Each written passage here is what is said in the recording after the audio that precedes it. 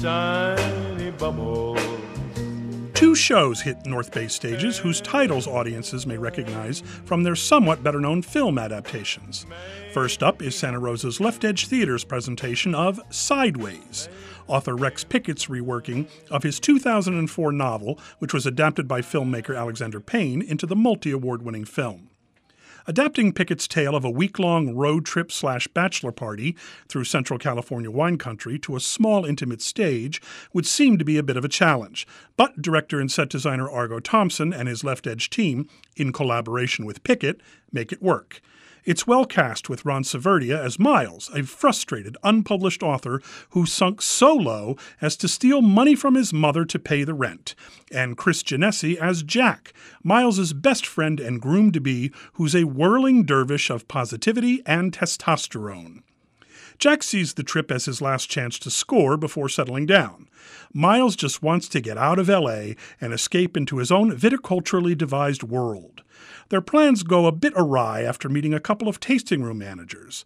Maya, played by Maureen O'Neill, seems to have an interest in Miles, while Tara, played by Jasmine Pierce, has Jack thinking his upcoming nuptials may be a mistake. If you know the film or novel, then you know the play.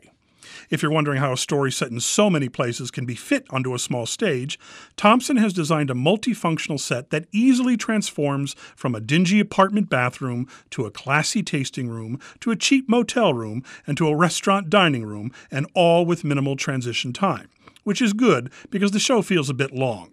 The pace should pick up a bit as the run gets rolling, but the show could be streamlined a bit. Pickett has retained all the best scenes and lines of dialogue, and there are plenty of laughs, but some scenes ran on and others seemed extraneous or repetitive. Payne changed the ending a bit in his Oscar-winning film script, but the play retains Pickett's original conclusion. I think Payne was right. The ending as written seems a bit too pat, with everything tidily wrapped up with a tone that is very different from the rest of the story. But the rest of the story is so well done, with the cast doing wonders with Pickett's characters. Severdia and Genesi are excellent in capturing the essence of male friendship and fraternal love, when you can go from hugging your best friend one minute to punching him in the mouth in the next. O'Neill is quite effective as a weary divorcee whose scabs from marital wounds are picked fresh by Miles and Jack's behaviors. Pierce does well as a free spirit who does not respond well to Jack's machinations. Even the ensemble, Kimberly Kalimber, Angela Squire, and Mark Badbury, get their moments as they take on all the other characters whose paths Jack and Miles cross, from Miles's mom to an effete tasting room manager. One needn't be a student of enology to enjoy the Left Edge Theater production of Sideways, but a glass or two of the stuff in the lobby beforehand, and at intermission, wouldn't hurt. Just don't try to match the amount of drinking that seems to be going on stage. In the vernacular of the sommelier, it's a full-bodied show that induces sufficient laughter to allow for proper aeration of its complex properties.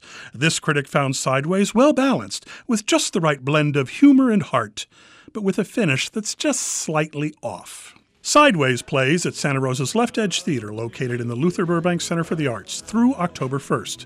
Thursday, Friday, and Saturday at 8 p.m., Sunday at 2. For more information, go to leftedgetheater.com. From Second Row Center, I'm Harry Duke for KRCB. The end of time.